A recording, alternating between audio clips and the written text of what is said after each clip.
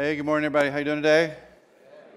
Thank you for being here on this beautiful Sunday morning. Hey, if you get our weekly email, this past week I shared something with you. I told you that we have our middle child is graduating from high school on this Tuesday. And one thing I would like to say is we had a party for her last night and too many people in our house and like 2 days of prep. So if today's message stink, it's her fault, okay? So I'm going to throw that out there.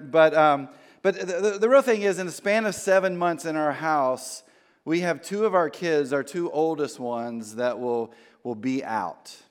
And I put in the email, I said I didn't really want to share with you the feeling that I had about this. And I just decided I'm just going to go ahead and tell you this morning, okay? We're friends.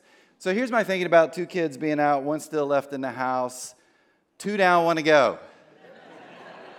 Pretty excited. 3 years, 2 months, 10 days, and we'll get that third one out, and it's going to be great. We're going to be empty nesters with a whole lot of college debt to pay. But anyway, as I was kind of thinking about this and this transition that's happening in our house, it's a reminder that time is flying by. Kara has one of those digital photo albums in the house, and I'll walk past it, and I'm like, hey, you got to turn that off.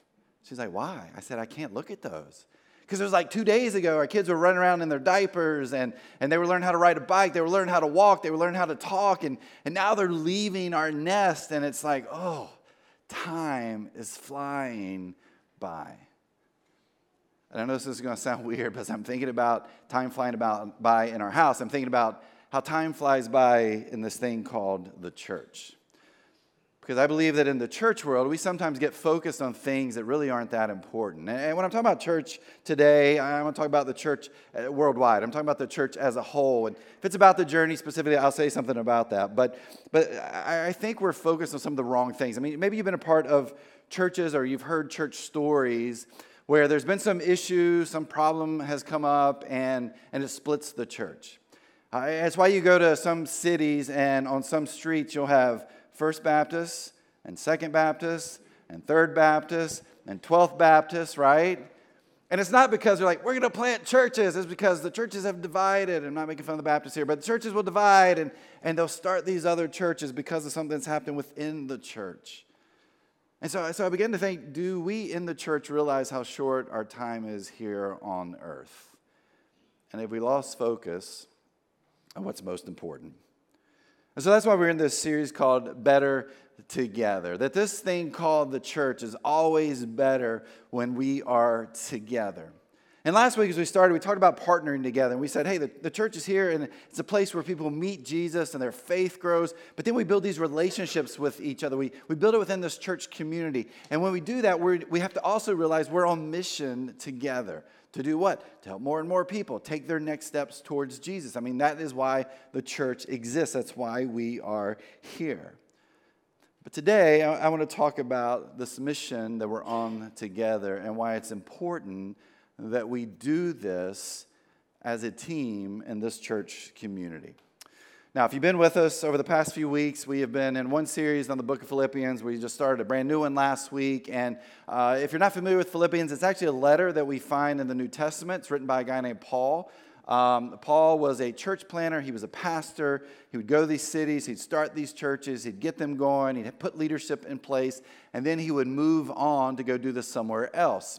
But one of the things he would do, he would try to go back and visit these churches, but he couldn't do that all the time. So he'd write these letters back. And in these letters, he would encourage the people of that church. He would thank the people of that church. We see that quite a bit in Philippians. He would also give them grief. Like when they needed grief, he would give them grief. But this is a way that he could communicate with them. Now, Paul writes this letter about 62 A.D. His life is coming to an end in the next few years, and he just doesn't know it at this point. But he's under house arrest in Rome, about 800 miles away from where this church actually sits.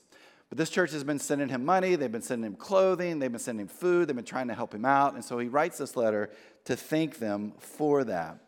But today we're going to look at what Paul feels is most important for this church. And we're going to be in Philippians again. We're going to be in Philippians chapter 1. We're going to read verses 27 through 30. We're going to spend our whole time there. Now, understand, Paul was an extremely smart dude, okay? but we think he might have missed punctuation class one day, because these verses we're going to read, it's actually one long, drawn-out sentence.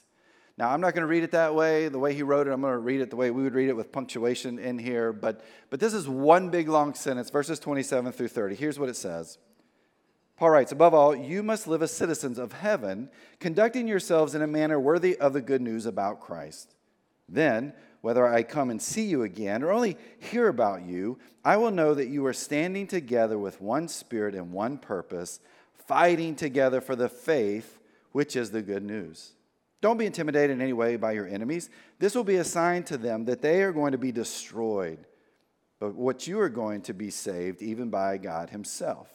For you have been given not only the privilege of trusting in Christ, but also the privilege of suffering for him. We are in the struggle together. You've seen my struggle in the past, and you know that I am still in the midst of it. 14 AD, Caesar passed a law that everyone in the Roman Empire had to learn the art of rhetoric. Now, only 15% of the people living in that time, in that place, could actually read or write. But he felt like this was really important to the Roman Empire. Now, what is the art of rhetoric? The art of rhetoric is the art of persuasion. You're trying to get somebody else to be on your side. And so they were teaching this throughout the Roman Empire. Now, there was a template that they used for this, and the template kind of went like this. There would be this first part of it where you sort of do the introduction. You're trying to get the people on your side to actually listen to what you have to say. The second piece to this was you would underline the subject. You would say, here's the subject of this discussion that we're going to have. And then the last piece was the proclamation, or what you and I would call today the thesis. It's amazing to me because if you think about that template, I mean, it's kind of what you do on Sunday morning, right? But it's what we do in any presentation. It is really still common for us today. But if you take that rhetoric template and you place it here in Philippians, you're going to find that Paul really follows that pattern.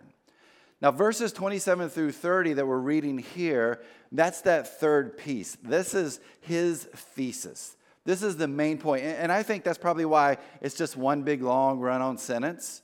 It's because Paul's trying to tell these people, hey, I need you to listen to this piece. I need you to understand this, because everything I'm going to write in the rest of this letter to you is based on this thesis. It's based on these verses or words in 27 through 30.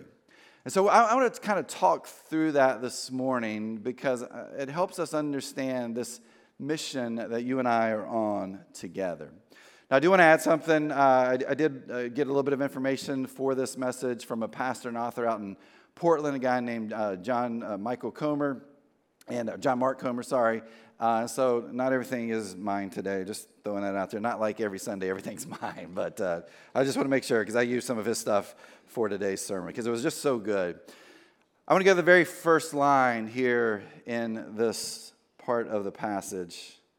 Paul says, above all, you must live as citizens of heaven, conducting yourselves in a manner worthy of the good news about Christ. Paul is very strategic in using those words at the very beginning of his thesis. And it's because there's really this interplay between what's happening in the Roman culture at that time and what Paul is trying to see happen through the kingdom of Jesus, the kingdom of heaven on earth. And so there's really these four things that, as you kind of look through this, that come out in what Paul is writing here, in this context of his writing. Here's the first thing. You have the empire, right? You got the Roman Empire. It is big. It is powerful. It stretches from England down to India. It is the global economic, political, military power at the time. And one of the things it was bringing was peace. This was the time of peace there in this empire. And the reason there was peace is you didn't have these little nation states that are always at war with each other because Rome would come in and conquered them. And so you've got this peace, right? And so you've got this Roman Empire that you start out with. And then you have the Caesars. These are the leaders. These are the rulers of the Roman Empire. They are not human in their minds. They said, hey, we're gods. We're sons of gods. Nero, who's in power at the time that Paul is writing this letter, he said that he was the savior of the world. He called himself the Lord over everybody who brings salvation. And this is language that's familiar to you and to me. But they looked at themselves as something different than everyone else. And these are the Caesars. And then you have the gospel. Now, we hear that term, we're like, oh yeah, the gospel, I get that. It's kind of like the good news about Jesus, and that's in the Bible. But that wasn't the case at this point in time. The gospel was something very different. It was a very common term in those days. If there was a new Caesar that came into power, these messengers, these heralds would go to the cities, they'd go to the city square, and they would yell out, they would tell the people this proclamation, right? They would say, hey, there's good news, there's a gospel I'm going to share with you. There's a new ruler in place, a new leader. He's the Savior of our world. He's the Lord of our world. And so the people were used to hearing the gospel, but a little bit different than what you and I are familiar with. But this term was popular in those days. And then you have the colony. We talked about this a few weeks back, that Philippi was a Roman colony. Rome, as they would conquer these places, they would grant Roman citizenship to usually about 300 Roman soldiers that were veterans in their military.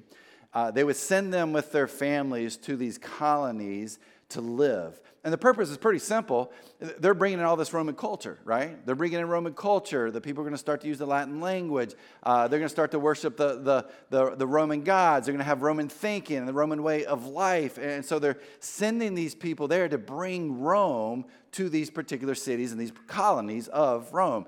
What does this do? Well, it allows the Roman culture to spread and to expand. And so it is in the midst of all of this that Paul is writing this letter. Think about it this way.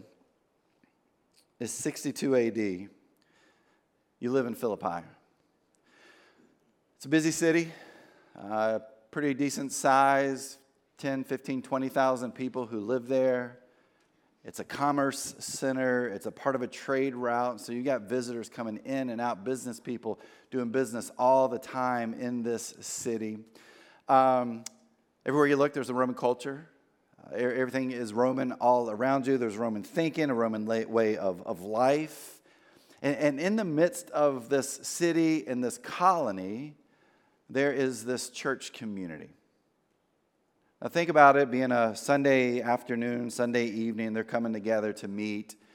There's about 40 to 50 people in this church that's there, and they go to Lydia's house. She's a wealthy businesswoman, does very well. She's from Asia. She's known for the purple she sells, and so they go to her house because there's enough room for everybody, and they go to the courtyard where you would normally meet in these settings. And in that courtyard, they begin to worship together. So they're singing songs together, and someone's giving a message, and there's some time for prayer. And then at the end, they eat together. And in the midst of this meal, they have communion as this church community. But then someone's like, hey, we just got a letter from Paul. And everybody's like, oh, we haven't seen Paul. How's Paul doing? What's going on? Sit down. Let's read it. Let's hear what Paul has to say. And so they sit down, and someone begins to read this letter to them. And he does this introduction, and this is who I am, this is what's going on, this is what's important to me, this is a subject I'm going to talk about. And then he gets to this thesis here, and he says, above all, you must live as citizens of heaven, conducting yourselves in a manner worthy of the good news about Christ. The actual translation for that phrase and what Paul writes is live as citizens of the gospel of the King. Live as citizens of the gospel of the King. Now, when those words come out of the reader's mouth, here's what I bet's happening. Those 40 or 50 people, they start gasping. And some of them are probably like, shh, don't say that too loud. There's people who might be outside these walls that hear that. Because those words that Paul says right here, live as citizens of the gospel of the King, they are politically charged. Paul is taking on the Roman government by saying that. He's trying to turn upside down everything that they know. He says there's an alternative to this current government, to this current context that we live in.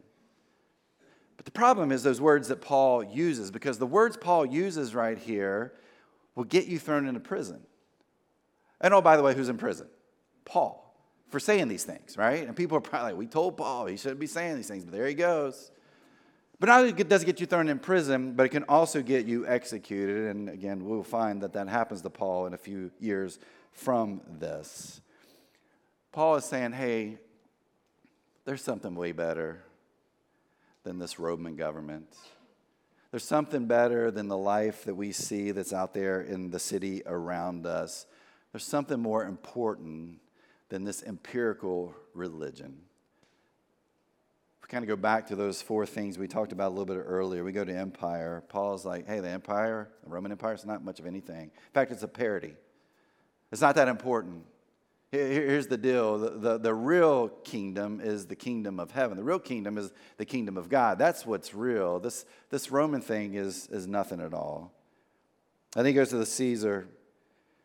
All those words that were used to describe Caesar, the rulers, Savior, Son of God, Lord, all those words, Paul's like, those aren't appropriate for a human that's in this leadership role. Those words are appropriate only for Jesus. In fact, Paul gets in trouble for this, and again, that's why he's in prison, but we read a little bit about this back in Acts. He's in Thessalonica, and there's this tension that's happening within this particular church. People are coming after Paul, and so Acts chapter 11, verse 7, someone says this about Paul. It says, they are all guilty of treason against Caesar, for they profess allegiance to another king named Jesus. Paul would be like, yep, that's exactly what I'm doing. That's what I believe, and I'm not going to stop doing that. And so there's this change in who the ruler is and who the ruler should be. Then there's the gospel piece. That goes back to who is this good news about? And if you go back to Acts chapter 11, Paul's really making this royal announcement that the real king exists. The real king lived a life and was put to death and came back to life. I mean, the real king is Jesus, not these emperors, not these Caesars, not these rulers of the Roman Empire. But there's kind of a funny piece to this, though. If Paul said, hey, you should believe in Jesus, you should follow Jesus, and you'll go to heaven, the Roman Empire, the people, they didn't care. You could say that all day. They would come back to you and they'd say, hey, you know what? That's great, Paul. You be you. You believe what you want to believe. For us, we believe when we die, we're going to meet the messenger god Mercury, and they're going to escort us to the river Styx, and then we're going to pay this person to take us over into the underworld. I mean, that's what we believe. So you can believe whatever you want to believe. But when you got to this place of saying, hey, Caesar is not king, but Jesus is, that's when you started messing with the Roman Empire, and that's when they came in and threw you in prison. That's when they came in and executed you because you didn't mess with the empire. And so Paul's like, here's what the true good news is. Here's the true gospel. And then this colony word. Back to the first words in that verse. Paul uses the phrase, live as citizens. When Paul uses that phrase, he's not saying separate from the world. He's not saying, hey, since you follow Jesus, you need to build these communes and you need to live separated from the world. You need to come up with your own school curriculum. You need to come up with your own media. You got to ban all media, come up with your own media. Oh, and by the way, you need to boycott any company that doesn't do what you think they should be doing. This is what the life you should be living. That's not what Paul says. You don't read that in any of Paul's writings. You don't hear that in any of Jesus' teachings.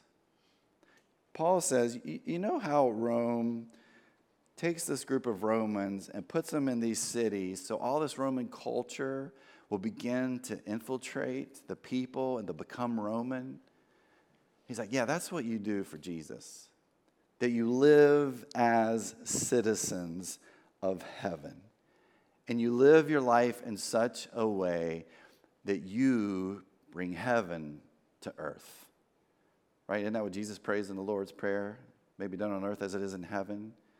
I mean, that's the idea that Paul is saying, hey, you be Jesus in the place that you live. Don't separate yourself. Be a part of that. Bring the teachings of Jesus to this place so lives can begin to be changed. So here's Paul, who's fighting this religious, political, military power at that time. And he does it by saying, hey, here's the context we live in. But here's what's even more important than that. Because Paul is trying to get more and more people to follow Jesus. But then Paul's like, you want to know how you do that within the setting that we're in. And he says we do this together. Now, if you go to verses 29 and 30 and read down towards the bottom, it talks about enemies and talks about struggle. There's a couple of thoughts here. One, there could have been some people that used to be a part of this church who were in the Roman authority, and then they left, and then things started to change quite a bit, and they started to hear what they were teaching, and they started to put some pressure on this church to stop teaching those teachings. That could have been part of it. There's definitely some theological views that came into this church that Paul is like, hey, we're working on this together, so they're struggling through that a little bit. But he reminds them, how do you deal with these struggles? He says, then, whether I come and see you again or only hear about you, I will know that you are standing together with one spirit and one purpose, fighting together for the faith, which is the good news. You have athletic language and military language Paul uses right here in this part of this thesis.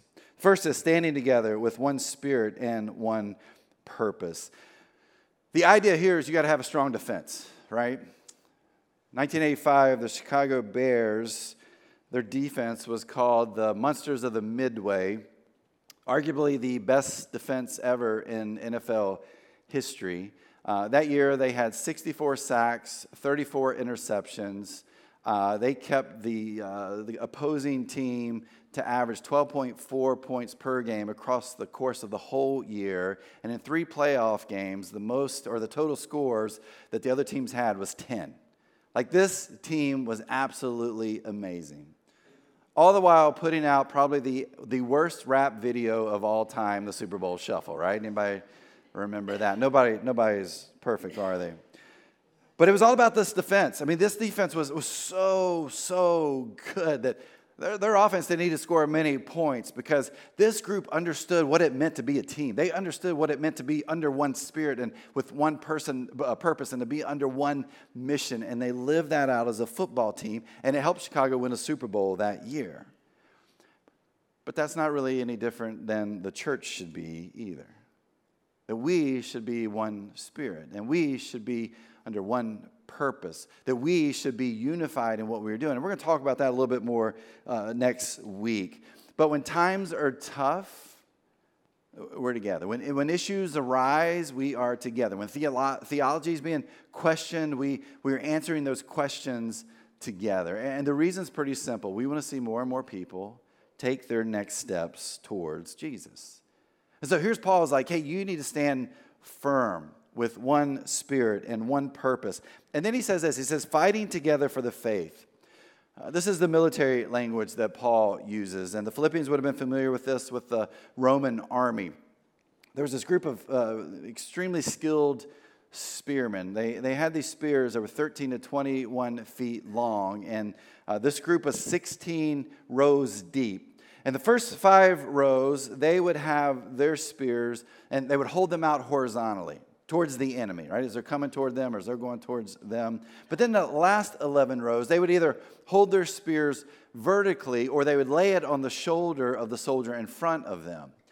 Now, this group was so tight, you were walking toe to heel to the person in front of you and shoulder to shoulder with the person beside you.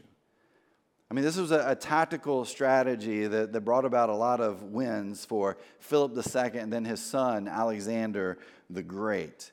And so when Paul uses this language right here, this imagery comes to mind for the Philippians as they're hearing this be read. And here's what Paul's saying. It's like, to advance the gospel, right, this is the offensive part, you have to do it side by side. We're team-oriented. We're moving in the same direction. We're living out the same mission. It goes back to what we talked about last week, that in our relationships together in a church community, we are on mission together to see more and more people take their next steps towards Jesus. And if we function in that way, if we are fighting together for the faith, it brings the spread of the good news of Jesus to the world we live in.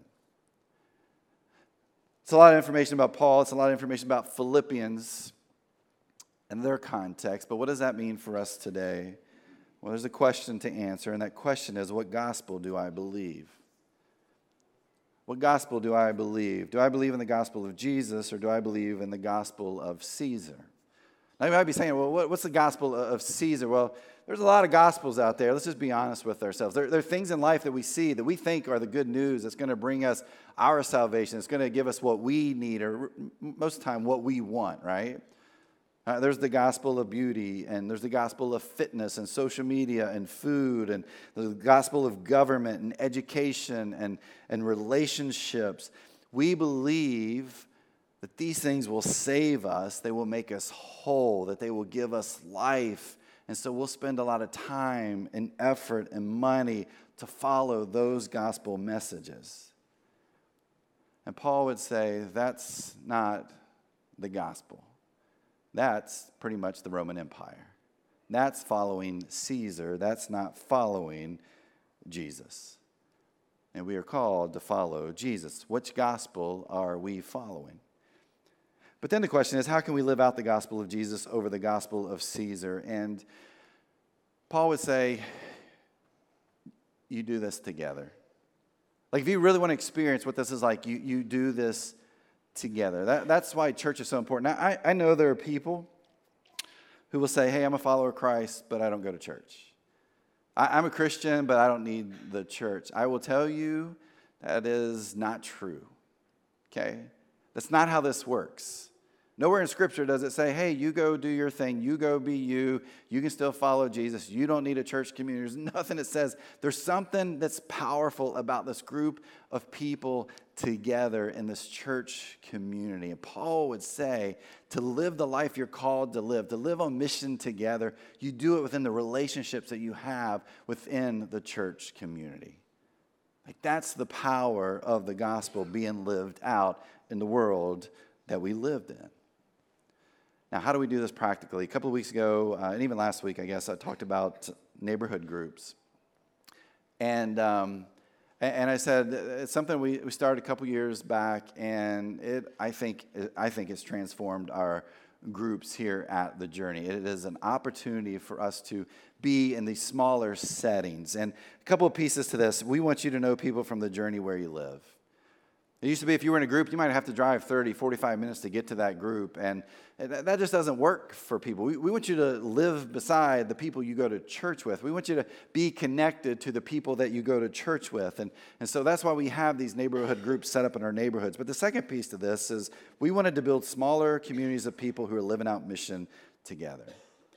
And again, we're going to talk about this a little bit more next week as we talk about working together, but to me, I love knowing that where I live, that there are two groups that meet, and that if I need anything, I can contact the people in my group or the other group, and people will come and help.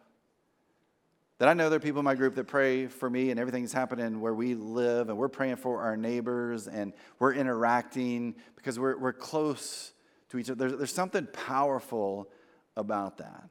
Where you're not calling somebody, they're like, hey, traffic's really bad, I'll bring your dinner about 8:30, and you're like, well, we're already done eating, and we don't want that. We want this to be something. You need a babysitter, you call somebody, they can be there quickly. You need food because someone passed away or somebody's sick, people can be there quickly to help out. I mean, there's something powerful about being in these communities together.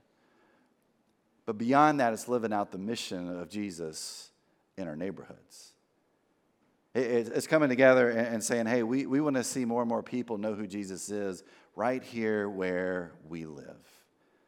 And so these things are really in their infant stages, if you will. It usually takes 3 to 4 years for that really to kind of gel. But I love what we are doing with our neighborhood groups. And by the way, again, groups, people hate when I do this, but do the QR code, fill out the connection card. I only say that because our groups kind of slow down during the summertime.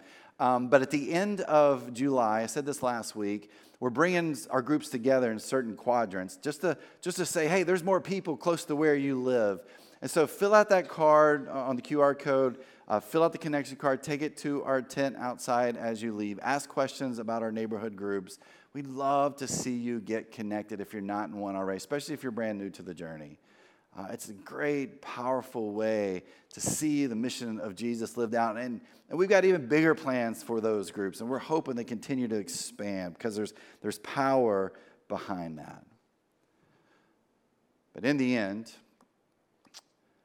time is fleeting. And time is short.